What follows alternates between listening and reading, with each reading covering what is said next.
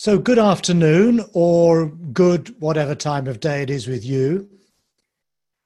Today I'm going to give a presentation entitled In Praise of Self.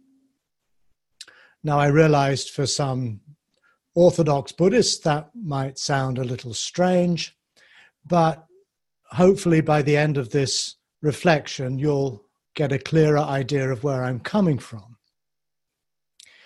In some ways, this touches on what is very central to what we're calling a secular Dharma or a secular approach to Buddhism, in that we're focusing our attention on our own existence, on our own experience in this world that we inhabit with others, other human beings, other forms of life, that may, as far as we know, be the only world that's ever been like this. And the focus in this secular approach is not to transcend the self, somehow to go beyond it, to leave it behind in some way, but rather it is to find a practice that enables you and me and all people really to flourish more fully, to become the sort of person they aspire to be. So this approach is much more about self-creation, and I'll say more about that later, than it has to do with self-transcendence. Yesterday, we started with a dialogue between Vacchagotta and Gautama. Vacchagotta asks, is there a self? Silence. Is there not a self? Silence. And Vacchagotta gets up and goes away. And I'm sure many of you are familiar with the idea that in Buddhism, in most schools of Buddhism, there is a very clear affirmation that in fact there is not a self. There is no self. So in terms of the dialogue with Vacchagotta, it would appear that Buddhism has opted for an answer to his question, namely, when asked, is there a self? Is there not a self? A good Buddhist should say, there is not a self.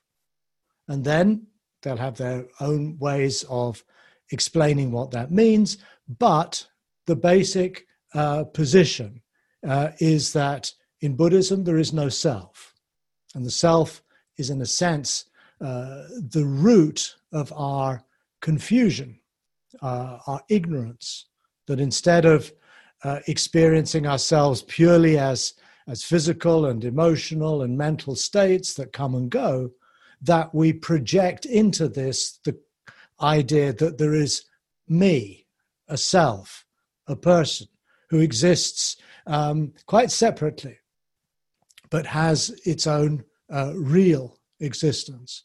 And the aim of Buddhist meditation in many traditions is to see through the illusion of self and to understand its emptiness, we might say, or to recognize that there is just this flow of conditions, but there is no self or person needed to somehow hold it all together. Now,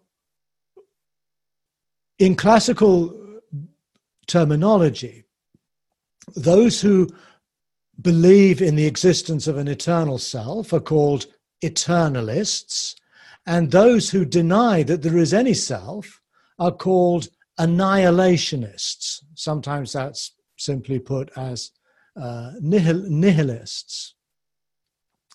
So those who say there is no self, from this perspective, are slipping towards the annihilationist extreme. In other words, the idea that there really is nothing there in the end, that it is just, experience is just flows of conditions that come and go, and there's no core identity that's somehow holding the show together. Now, my sense is that in the course of its development, Buddhism tended towards both of these extremes, both the extreme of annihilation and to the extreme of eternalism. But the first schools that emerged after the Buddha's death, I feel, opted very much for a kind of annihilationist view. This gave rise, 1, 2, or 3 centuries later, we don't really know, to movements within the Buddhist community towards what is called Mahayana Buddhism. And there we start to find a reaction against this annihilationist stance. But what it leads to very often is the other extreme, eternalism.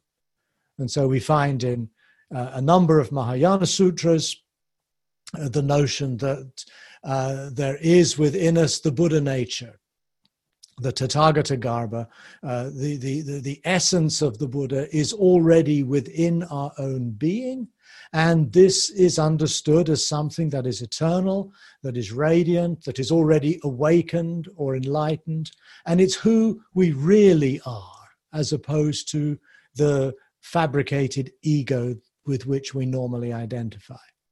Now that to me is just a slippage to the other extreme of eternalism, which is understandably arising in response to what looks like a kind of nihilistic position, but instead of returning to a middle way, slips over into the other perspective of positing an eternal self of one kind or another.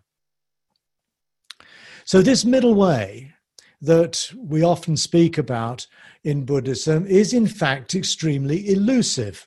It's very difficult to pin it down. If it is a middle way between being and not being, between is and isn't, then it's something that by its very nature is difficult to categorize within the ideas and concepts that inform our language. The middle way shouldn't be thought of as something that exists or something that is, but it should be thought of very much as an unfolding process, or of a way of living, a way of being in the world. It's a kind of constant attention to our experience where we seek, not always successfully, but to maintain a kind of balance, neither slipping towards eternalism on the one hand, believing that there's something real and true and ultimate at the root of our experience, nor is it slipping into a kind of nihilistic rejection that there is anything real at all. When we go back to the early Pali texts, we do not find a single occasion where Gautama denies or rejects the existence of the self. It's simply not to be found. And this comes to some people as a bit of a surprise, particularly if you've been taught that a core doctrine in Buddhism is that there is no self. We don't find that, though, in these early texts. Nonetheless, we do find plenty of passages in where the Buddha is very critical of attachment to the self, holding on to the self, becoming preoccupied with ideas of I, me, and mine. He's very critical of the idea of a kind of aggrandized ego, which we might think of as conceit or pride or arrogance.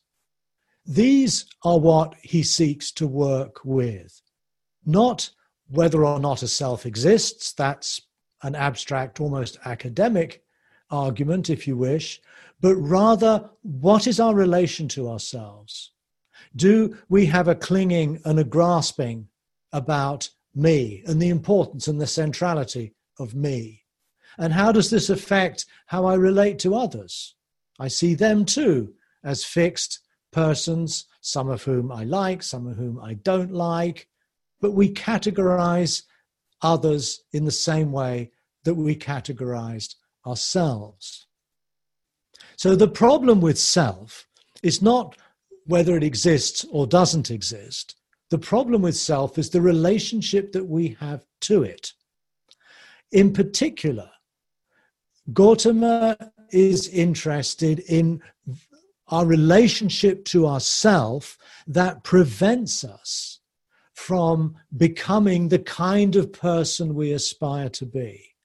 In other words, if we become too attached to the notion of me and all the wonderful things that I've done and the wonderful things that I am interested in and my wonderful friends and so on, if we preoccupy ourselves with that, then that will prevent any further development or maturation or evolution of the kind of person we could become. And this, of course, touches again very centrally on the idea of ethics. The way that I would understand ethics, as opposed to morality, which I think we can understand simply as adherence to certain precepts and rules, ethics is the much larger question of how do we lead a good life? And central to that is the idea of the kind of person that we could become that would enable us to flourish fully. And it's this human flourishing, in other words, this sense that we're really more and more alive, that constitutes the good life. The opposite to that would be a life in which we constantly feel stuck and trapped and limited and going round and round in circles and not getting anywhere. And that's a life in which we're so caught up, entangled in our notions of me and mine and so forth and so on, that we are obstructed from actually evolving and developing into the kind of person that we aspired to be. One discourse that addresses this question of self very directly is called the Discourse on Not Self, the Anatta Lakkhana Sutta. It's supposed to be the second teaching that the Buddha ever gave. Whether or not that's historically the case, I don't know. But what clearly is being addressed here is the idea of anatta, of not self. It's also worth noting that in this famous discourse, once again, there is nowhere where Gautama says there is no self. The self does not exist. So what does he say when he explains what he means by anatta, not self? You notice perhaps that I'm not saying no self, but not self. This is how the text opens. The body is not the self. If it were, it would not get sick. You could tell your body, be like this, or don't be like that. But because the body is not the self, it does get sick. You cannot tell it, be like this, or don't be like that. In other words, if we were our bodies, our feelings, our emotions, our mental states, if that were really us, then we should be able to simply tell the body or the feelings or the emotions to be this way or to be that way. But obviously we can't. That one of the things that we encounter very immediately in meditation is how our experience is basically happening by itself. We don't choose to breathe. We don't choose for our hearts to beat or our neurons to fire or even our breath to be taken at every moment. But these things happen to us. These things are not within our control. I cannot wish or intend that they be otherwise. Or I can if I like, but I won't get very far. So the point that's being made here is that if we're to get a clearer understanding of what self is, first of all, we need to clear the decks of those areas in our experience that are not self, that are unutter. This doesn't mean that there is no utter, no self. It just points to the fact that a considerable extent of our experience is not within our control. It's not me. It's not mine. It just does its own thing. It gets born, and then in the end it dies.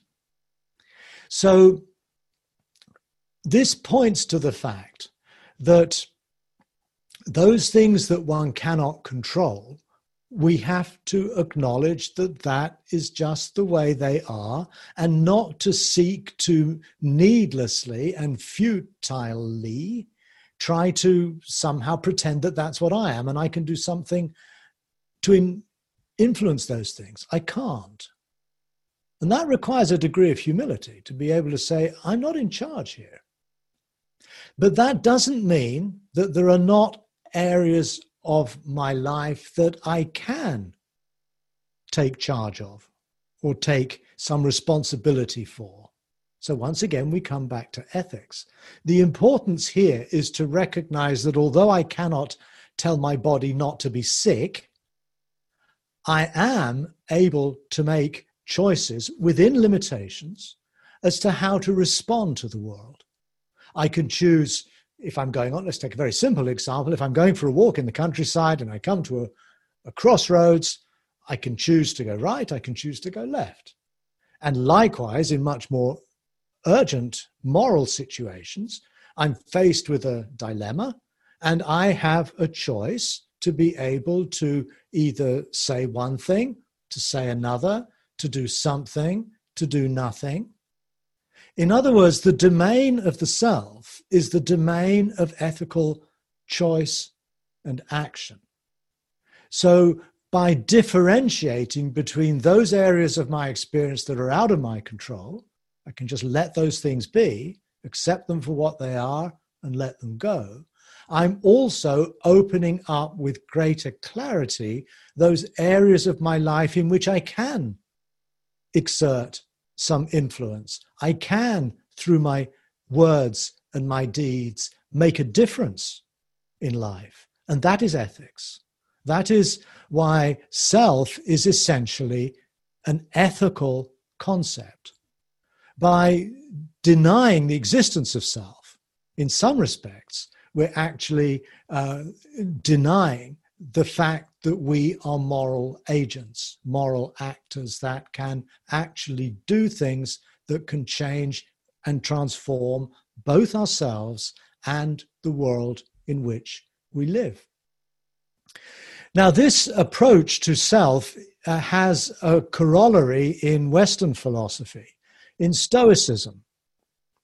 And I feel that the Anatalakkhana Sutta, the discourse on not self that I've just been referring to, can be understood as a Stoic text. And let me give you an example. This is a quotation from Epictetus. Epictetus was a Roman Stoic philosopher. He was the inspiration and, in some senses, the teacher for Marcus Aurelius, the Roman emperor, who's one of the most famous Stoics that's come down to us through history. And this is what Epictetus says. He says, the chief task in life is simply this: to identify and separate matters so that I can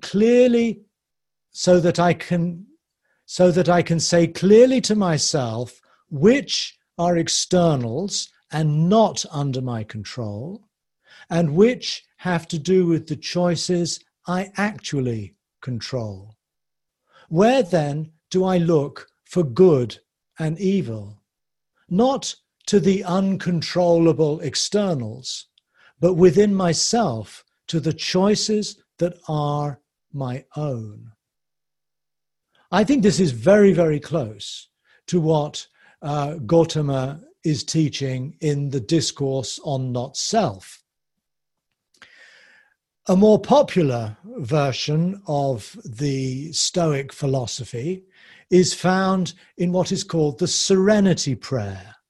This is much used in Alcoholics Anonymous and other groups to do with addictive behavior.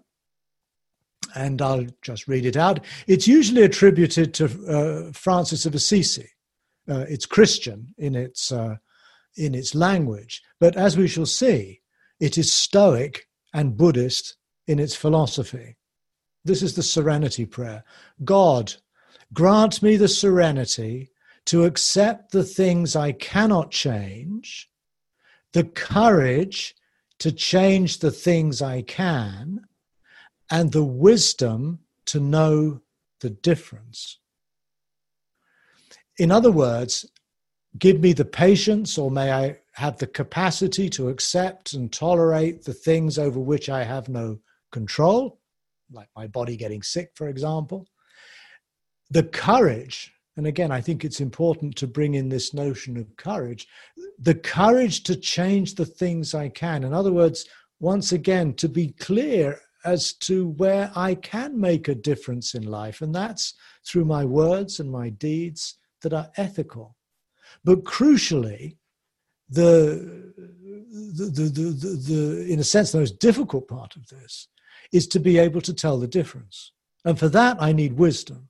I need discernment to be able to distinguish between what I can control and what I can't control. Now, this leads us to, I think, a very different conception of self that we will find in a lot of Buddhist teaching. And this is a notion of self as basically a work in progress, an unfinished project, a narrative. In other words, in avoiding the extremes that the self is an eternal, radiant, divine being, or there is no self whatsoever, it's just atoms zooming around in space, we find a middle way which sees the self, like pretty much anything else, as a process, as something that is constantly unfolding. And it is something that I have some responsibility for. I can make differences, not just to external moral situations, but in terms of my practice, let's say of meditation, my practice of the Dharma, or whatever other spiritual practice you may follow, I am in fact working on myself. I am examining my mind. I am choosing to let go of certain habits of mind, and I'm choosing to cultivate others. That's right at the core of the 4 tasks: to embrace the situation we're in, to let go of our reactive habits, our grasping, our clinging, our greed, our hatred, our pride. Don't get caught up in that. That I have the freedom to let go of, in order that I can then cultivate those qualities that can enable me to flourish more fully as a person. In other words, I'm a work in progress. I'm not a fixed something, but nor am I nothing. I'm somewhere in the middle way between being and non-being. This is expressed very clearly, and I think very beautifully, in a verse from the Dhammapada. This is verse number 80, if you want to look it up, which says, just as a farmer irrigates his field, just as a fletcher fashions an arrow, just as a carpenter shapes a piece of wood, so the wise person tames the self. Self here is not being dismissed at all, but it is being compared to 3 things: to an unirrigated field, to the constituent parts of an arrow, and to an unformed block of wood. And the task of the sage, or the wise person, is to irrigate the unirrigated barren field.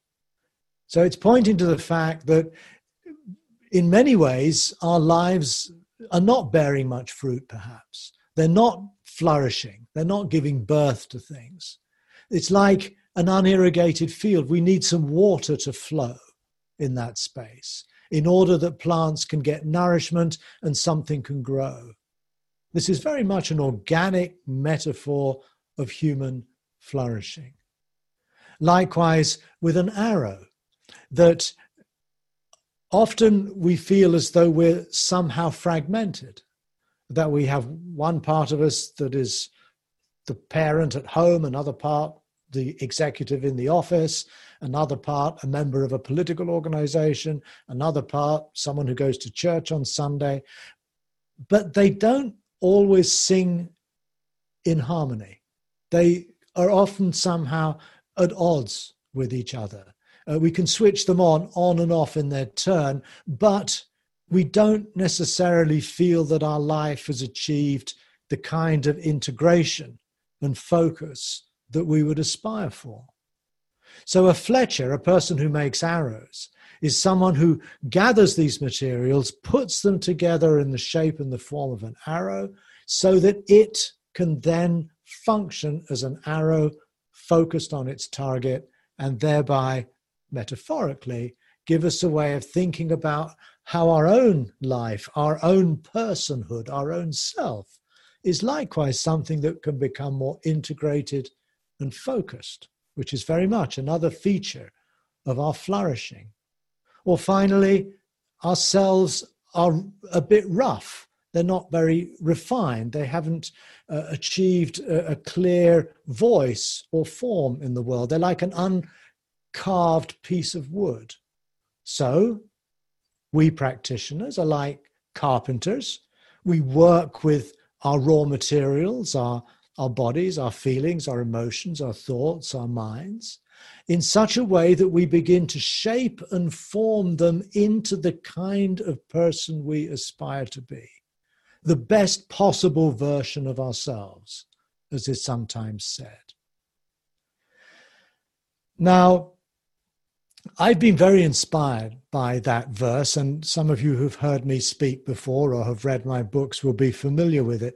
But I think it really does offer us a way of thinking about self that breaks us free from the binaries of believing there either is a permanent self, a true self on the one hand, or no self, nothing at all on the other. This is the middle way approach. It's processual, it's ethical, and it is a constant practice in every moment that we live. This self-creation, as we might call it, operates within the framework of the Eightfold Path. The Eightfold Path, which begins with, as we saw yesterday, a vision of the world, which we noted was one that is both ethical, learning how to differentiate between what's skillful and unskillful, but also one that is skeptical in the sense that we don't attach ourselves to the binaries of being and non-being, is and is not. That liberating, skeptical, ethical perspective on life is the foundation of the Eightfold Path. That's where we begin. That's where the whole process is grounded. And that then gives us the foundation for imagination, learning how to imagine alternatives, imagine possible futures. It's an ethical imagination, our capacity to imagine what the other person is feeling, our capacity to imagine into the future how I might, for example. So this ethical imagination is liberated by having let go of some of the fixed ideas that might prevent us from imagining a different kind of way of being in the world. And on the basis of that imagination, we then can imagine what to say, what to do, how to work. All of these other steps begin to unfold from there. And that then leads us to the way we apply ourselves in our lives, the way we focus our energies, and the way we pay attention, the way that we practice mindfulness, the way we practice collectedness or concentration. So this taming or training of the self doesn't just operate in a vacuum, but it operates within a framework of these 8 areas of human life that can enrich the kind of person that we aspire to be. We're not just trying to be the best possible meditator or the most articulate writer or the greatest philosopher.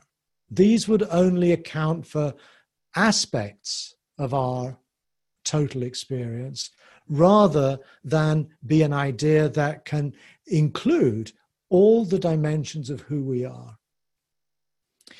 So the Eightfold Path is very much the way Buddhism has described the way in which human individuals and societies can flourish. And it's not surprising that the Eightfold Path is the first teaching the Buddha gave. He declares at the beginning of the first discourse that he has found a middle way. And what is that middle way? That middle way is the Eightfold Path.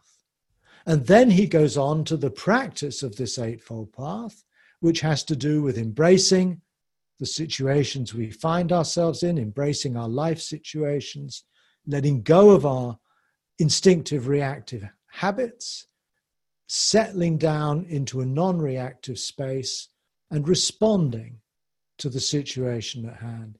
And that responsiveness is again another way of understanding the Eightfold Path. The Eightfold Path is ethical through and through. It's not as though you have some bits of it have to do with ethics, others with meditation, others with wisdom. That's one way in which it has been read. But in fact, each dimension of the Eightfold Path has to do with how we live ethically within these different areas of our existence. But perhaps the discourse that gives us the most affirmative account of self, in which we can really talk of a praise of self, is in the Mahaparinibbana Sutta, the discourse on the Buddha's passing, on his last months of life, which is told in quite some detail. And one of the most famous passages that is cited from Gautama is the last, or one of the last instructions that he gives to his followers about 2 or 3 months before he actually dies. And he's speaking to Ananda, but he's speaking in the vocative plural. In other words, when he says you, it doesn't mean you, Ananda. It means you in the plural, all of my followers, in other words. And this is what he says. Therefore, Ananda, you should live with oneself as an island, oneself as a refuge, with no other refuge, with the Dharma as an island, the Dhamma as a refuge, with no other refuge. Probably one of the most famous pieces of text in Buddhist literature. But again, like a lot of these pithy pronouncements, once you start looking into it a little bit more closely, it comes out to be a lot more complicated than one might initially have thought.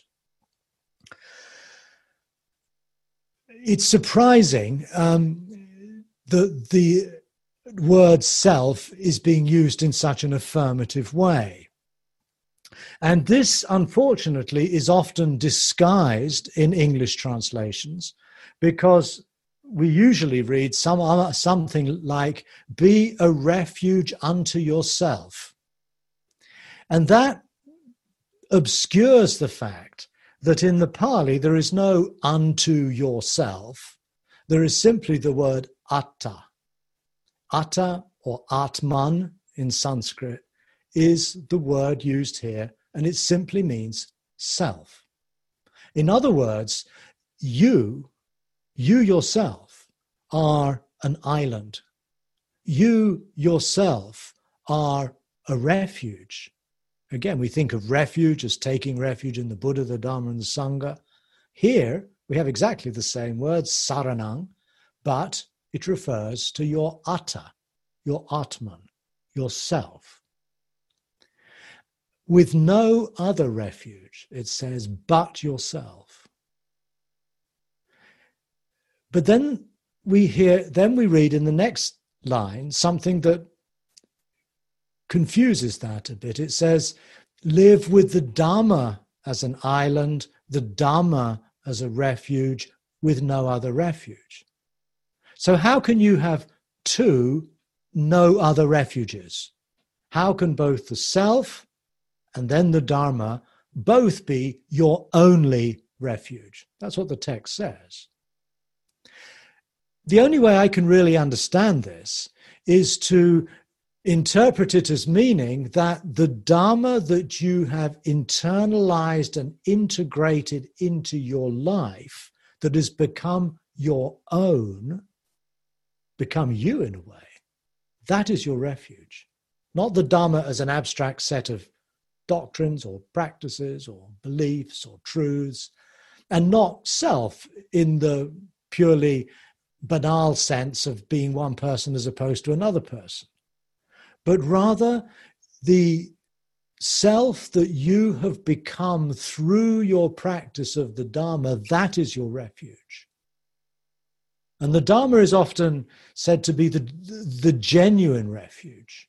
The Buddha has gone, the Sangha might have dispersed. And remember, this text is being spoken at a time where the teachings and the Sangha, the monastics and so on, were dispersing. There was a crisis of war and other struggles going on at this period in the Buddha's life. So in the end, when you really, come down to, a conflict or a strife in life, the only thing you finally can rely on is yourself, but with the understanding that yourself in terms of having integrated and having been shaped by the Dhamma itself. And how, and I'll just finish on this by completing this passage, and how does a person live like this? Here, Ananda, a practitioner abides contemplating the body as body, earnestly, clearly aware, mindful, and having put aside all hankering and fretting for the world. And likewise with regard to feeling tone, to mental states, to dhammas.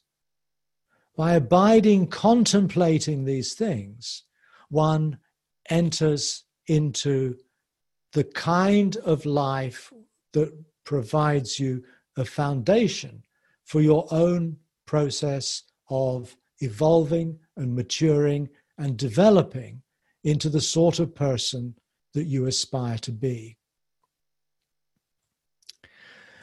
Now that's the end of my talk. So at this point, I would like to invite any questions or comments. But I've still got a few questions over from yesterday, so I'll begin with those.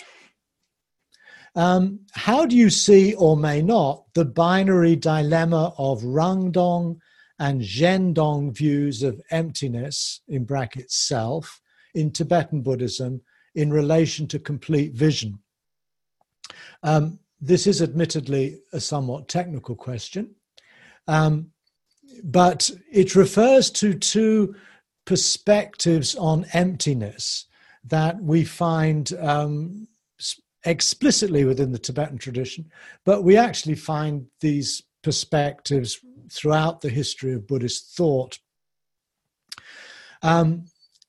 The Zhendong view is basically saying that we need to free ourselves from the illusion of self and our attachments and cravings and so on, in order that we can have access to who we really are, which turns out to be a radiant, transcendent consciousness. Sometimes it's called Rigpa, sometimes it's called Buddha nature or Tathagata Garbha. And so emptiness in this sense is about stripping away those things that actually prevent us from seeing who we really are. Whereas the Rangdong view, literally the self-empty view, is one in which all that we, in a sense, negate in the understanding of emptiness is the fiction that we are an independently existing entity that doesn't depend upon causes and conditions. In other words, a kind of innate grasping at a concept of me that is actually a fiction. So by seeing through that fiction, we then free ourselves from what impedes us in living our lives to the full, but it doesn't open us up to some transcendent reality. That's about as briefly as I can say that. And the question is, what does that have to do with complete vision? My sense is that the complete vision that I spoke of yesterday is much more in tune with the Rangdong perspective. In other words, freeing ourselves from a fiction in order to be able to engage more fully with the life, the conventional, ordinary, everyday life that we find ourselves in. But the early Buddhist tradition really has very little, if anything, that could support a Zhendong view. In other words, you won't find Gautama talking about transcendent consciousness or Rigpa or things like that, which really are much closer to Vedanta, particularly Advaita Vedanta, non-dual Vedanta, rather than anything found in the discourses of Gautama. Is the sort of person you aspire to be an interpretation of the concept of enlightenment? Partially, yes. But since you've brought up the question of enlightenment, it would probably be helpful just to say a few words about it. Again, the secular Dharma approach that I'm suggesting to you here does not think of enlightenment as gaining some mystical insight into the nature of ultimate truth. I don't even like the word enlightenment. I prefer the translation of awakening. And I follow as my guide to awakening the conclusion of the Buddha's first discourse, in which he states very clearly that to be fully awake means to have recognized and performed and mastered these four tasks: embracing life or dukkha, letting go of reactivity, seeing it stopping, and cultivating the Eightfold Path. That is the definition the Buddha gives of what it means to be awake. So it's got nothing to do with gaining some special knowledge about the nature of reality at all. There's also no mention of anything like the unconditioned or anything of that nature. So becoming the sort of person you aspire to be is, in fact, a way of rephrasing these four tasks. I need to accept who I am, first task. I need to let go of those habits of mind that keep me stuck in repetitive patterns that prevent me from moving on, from responding authentically as opposed to mechanically. It has to do with grounding my life in this non-reactive awareness, and it has to do with responding to situations through words and deeds and work and all those things. And it's through that process that we may become and fashion ourselves into the kind of person we aspire to be. Might you say that the self is the Dharma, capital I, capital S? If the Dharma is the path and you have followed it, especially if the self is, as you say, a process. No, I wouldn't say that the self is the Dharma. The Dharma, again, one of these untranslatable words in a way, but basically in early Buddhism, the Dharma is understood in a twofold way. It refers on the one hand to the principle of conditionality itself. Dhamma means law, literally, and conditionality is not just a chaotic, random unfolding, but it's a lawful process. It follows natural laws, it follows psychological, maybe social laws that we now understand mainly through the sciences. And the other dimension of the Dharma is nirvana. And again, nirvana isn't some idea of a Buddhist heaven or some state of perfection, and certainly not equivalent to enlightenment. But nirvana means the experiences in which we are no longer caught up in our reactive patterns, our greed, our hatred, our confusion. Nirvana is experienced at each moment that we're no longer in a reactive space. So when we meditate, for example, we enter into a nirvanic space. So the Dhamma is shorthand for a life lived non-reactively in relation to a highly conditional and contingent world that is largely out of our control. That would be the Dhamma. And the self is just the way we talk about the person who does that. If you, in quote marks, in the sutta of the passing of the Buddha is plural, does Atman then refer to the Sangha? In other words, to living in spiritual friendship? I've not thought of it that way, but that is an interesting idea. You refers to all of you. And so, yes, it's an injunction that he's giving to his community, not an injunction that he's giving to one particular monk, in this case, Ananda. So, yes, he's speaking about how the community should live. And that means that each member of the community should seek to support each other member of the community in becoming a refuge to themselves, in becoming an autonomous, creative, imaginative, compassionate, and wise person. So yes, I would say that. And I think that's a very good point. So thank you. Please comment on John Donne. No man is an island. John Donne, of course, the famous Elizabethan poet, and this is his most famous poem, and this is the most famous line from his most famous poem: no man is an island. Yeah, exactly.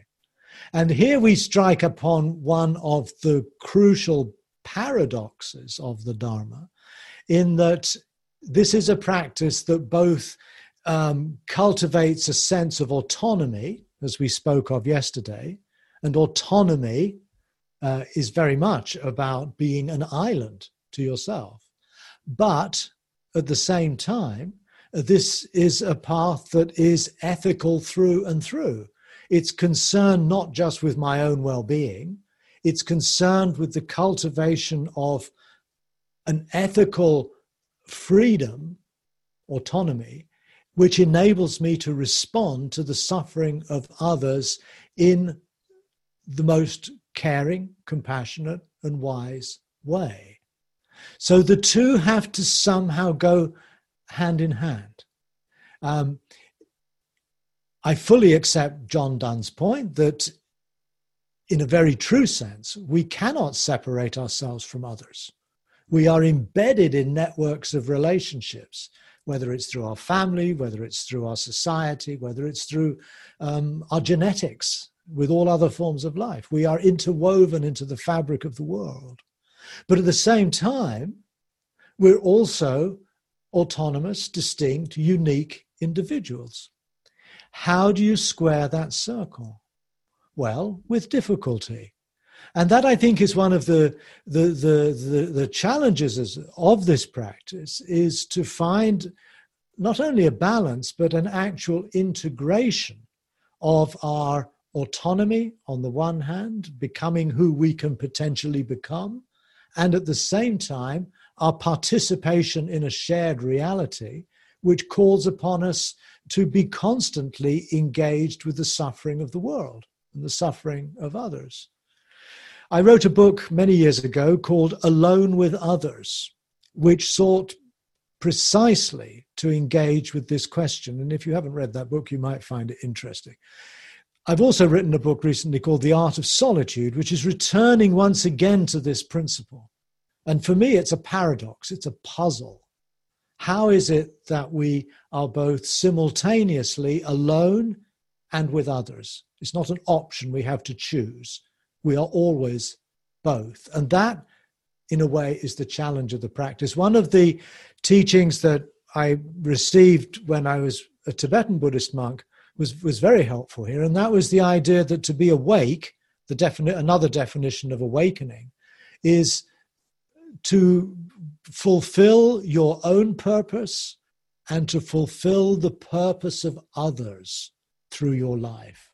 And a Buddha is one who has, in a way, found personal fulfillment through their practice, but also through their practice has arrived at a condition of life that is of optimal value to helping other beings. Can you say something about the word Dharma? Well, I just have. It's the Buddha's teachings, of course, but can there be a more broad definition in secular Dharma? Well, that's pretty much what I already said. And is there a translation which encompasses a wide view with general goodness, poetry, story, movement, maybe, etc.? I've given up trying to translate the word Dharma. I don't think it can be done. I mean, I can tell you what it literally means. It means something like law, but that's not going to really help. This is a word I think we're going to have to naturalize. We're going to have to domesticate it. We're going to have to make it part of our own English idiom. And I think in many ways that's already happening. And I think that's more useful than trying to find the right English equivalent term. I don't think there is one. But as we practice, as we become familiar with Buddhist literature and teaching, we begin to understand how the word Dharma is used in the context of this practice.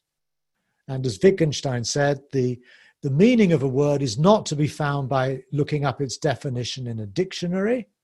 The meaning of the word is found entirely through how it is used in actual real life situations. That's the way we learn language.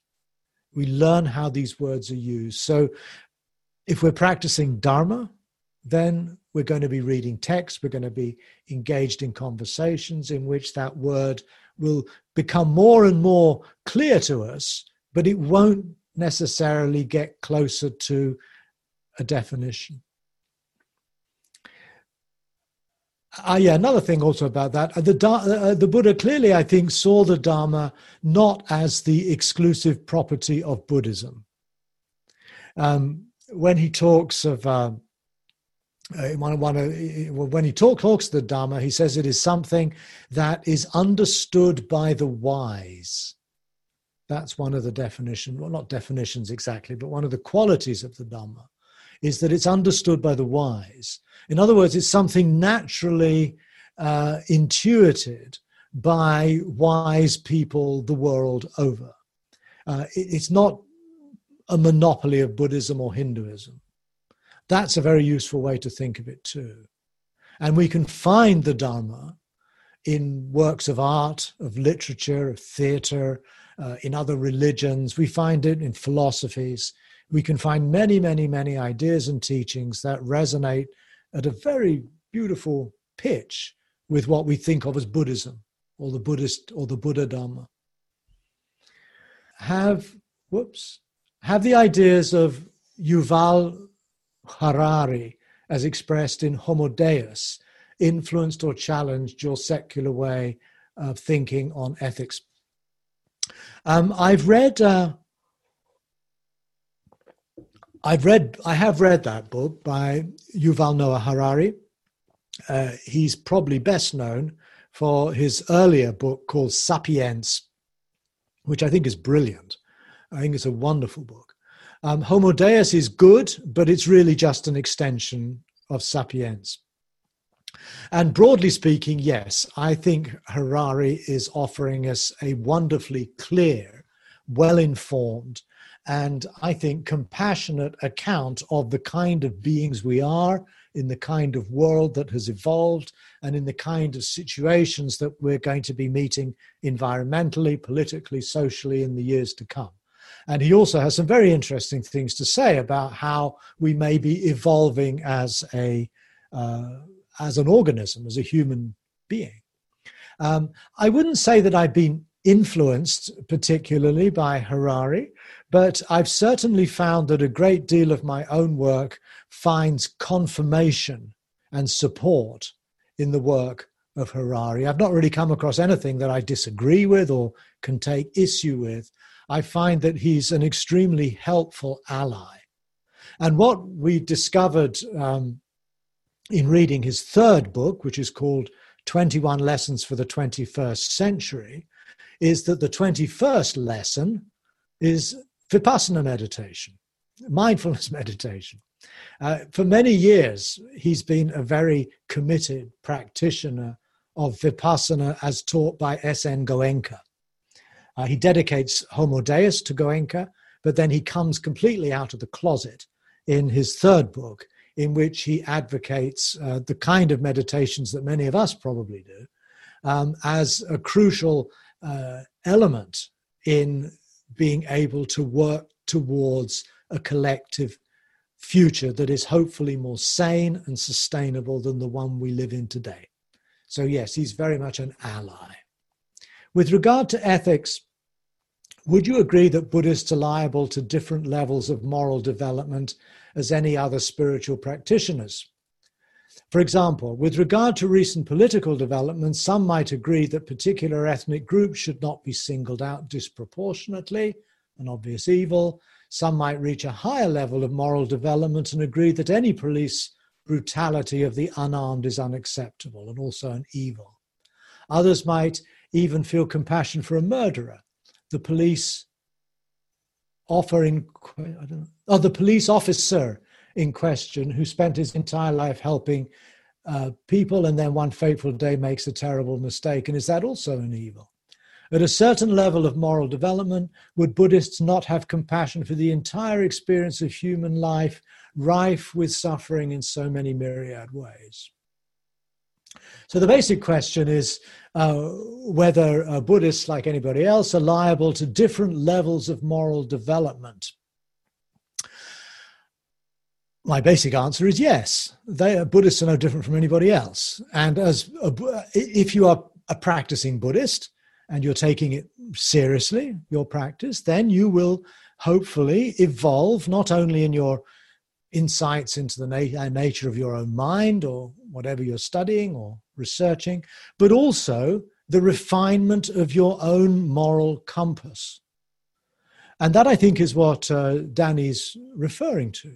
That as we go through life and we find ourselves encountering moral dilemmas and find ourselves having to respond to those and evaluating our response, both in terms of how it's made us feel personally, as well as the effect it's had on others close to us, on the world perhaps, we learn from that.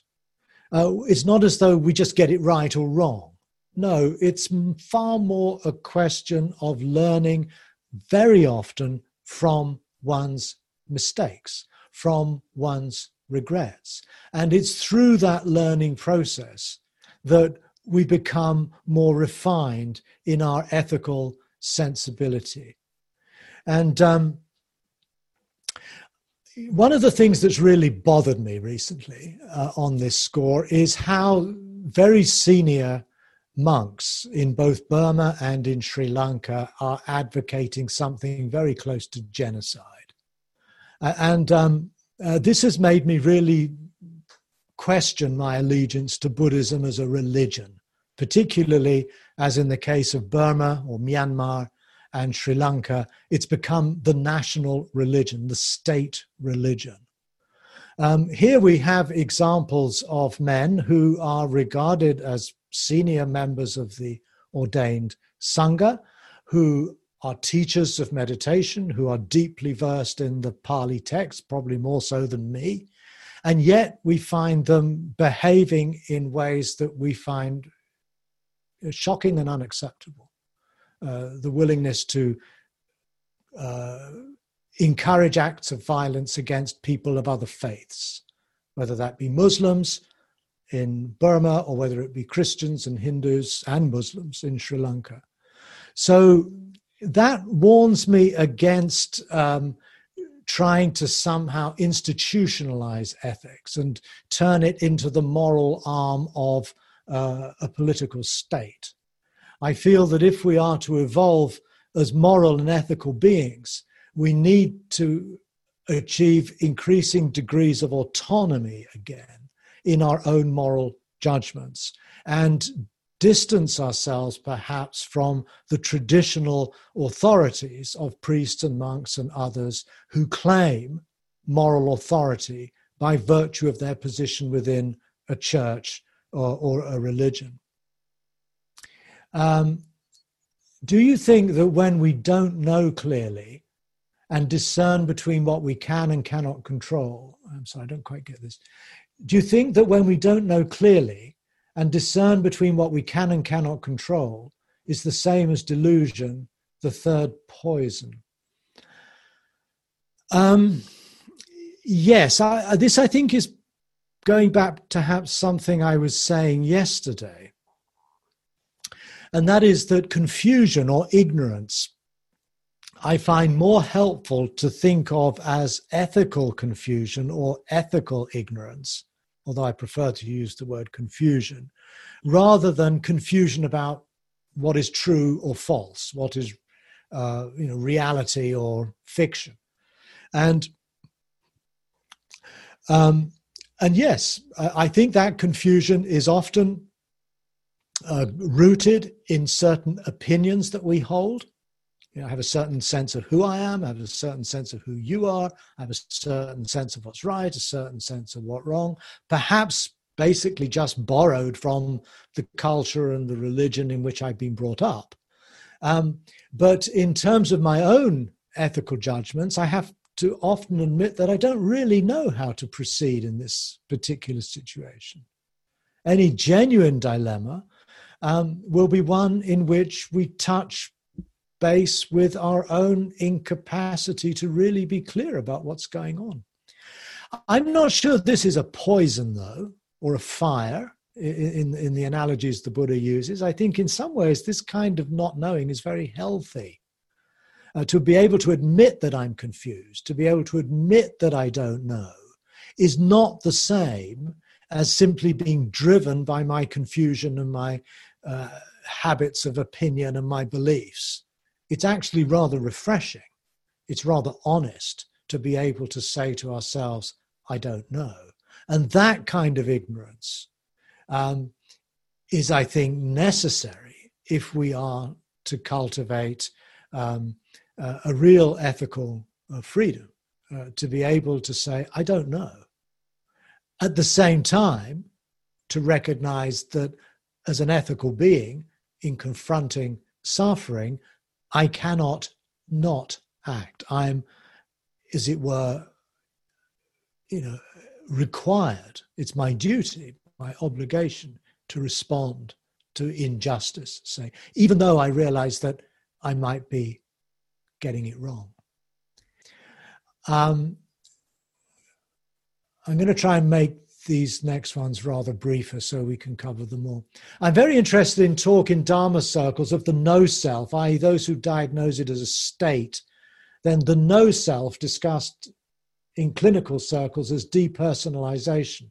There appears to be no phenomenological difference, but one generates awareness and the other fear. What do you think of either state in relation to having a self as a process? Well, again, I think that, I don't find the concept of no self particularly helpful. At the very most, I would say that it can be helpful perhaps in ridding ourselves with an excessive preoccupation with me. But to believe that there is no self, I think, is incoherent. I don't think it makes any sense at all. And I think it might actually even reinforce a certain depersonalization that psychologists speak of. I'm not well enough versed in this field to talk about the connections with awareness and fear. But in either case, I feel it might be helpful, both for Buddhists and for people who are at risk of depersonalization, to try to consider the self as a process, as a story, as a narrative, as a project, rather than something that either is or isn't, is this way or that way, something I have or don't have. That's the main point I'm trying to make. I'm thinking of Mary Oliver's poem, The Buddha's Last Instruction, make of yourself a light. What do you think he meant? What kind of light? Okay, this is interesting. This is the passage I read. Therefore, Ananda, you should live with oneself as an island, oneself as a refuge. Now, the word in Pali for island is Dipa, D-I-P-A. And also, the word in Pali for light, or lamp, actually, is not light, but lamp, is Deepa, same word. So you can translate it either way. Be a light to yourself, be an island to yourself. From a scholarly perspective, it appears that the word deeper in this case probably means island more than it means lamp. But I think it entirely possible that the Buddha was playing on the ambiguity of this term. One should live with oneself as a lamp, one should live with oneself as an island. Both, I think, are very important and helpful injunctions. And I feel that you can go either way. I don't think it really matters too much. But it's incorrect to say that the Buddha's last instruction was be a lamp. Well, it's ambiguous. We don't really know. The self one aspires to be. Is this presumed to be the same for everyone? No. I would argue that in the broadest sense, it's probably similar. In other words, the chances are that everybody listening to this talk would aspire to be wise and compassionate and kind and tolerant and open-minded, all of the broad values that we probably share, although we don't know that for sure. And so in a very, very general sense, yes. But unfortunately, or I wouldn't say, but fortunately, we are unique people living in specific situations, in relationships that nobody else has, in different kinds of societies and different language groups on different continents, of different ethnicities, of different sexual orientations and everything. We need to define ourselves in terms of our specificity, not in terms of our generality. So although we might share the same broad values, the person I aspire to be would be the way in which this person, me, seeks to realize those values in the context of my specific experience. Can you tell us where we might find a quotation from Gautama that I have seen as follows? Believe nothing, no matter where you read it, not even if I have said it, unless it agrees with your own reason and your own common sense. That text, as you've cited it, probably from memory, I don't think you'll find anything quite like that, but I think the text that you're referring to is the Kalama Sutta. The Kalama Sutta. I'll write it down here. The I can't get to my keyboard. The Kalama Sutta, the discourse to the Kalaman people. I'll include it in the text that is posted on the website later. I think we're going to have to stop here. It's gone past 4:15.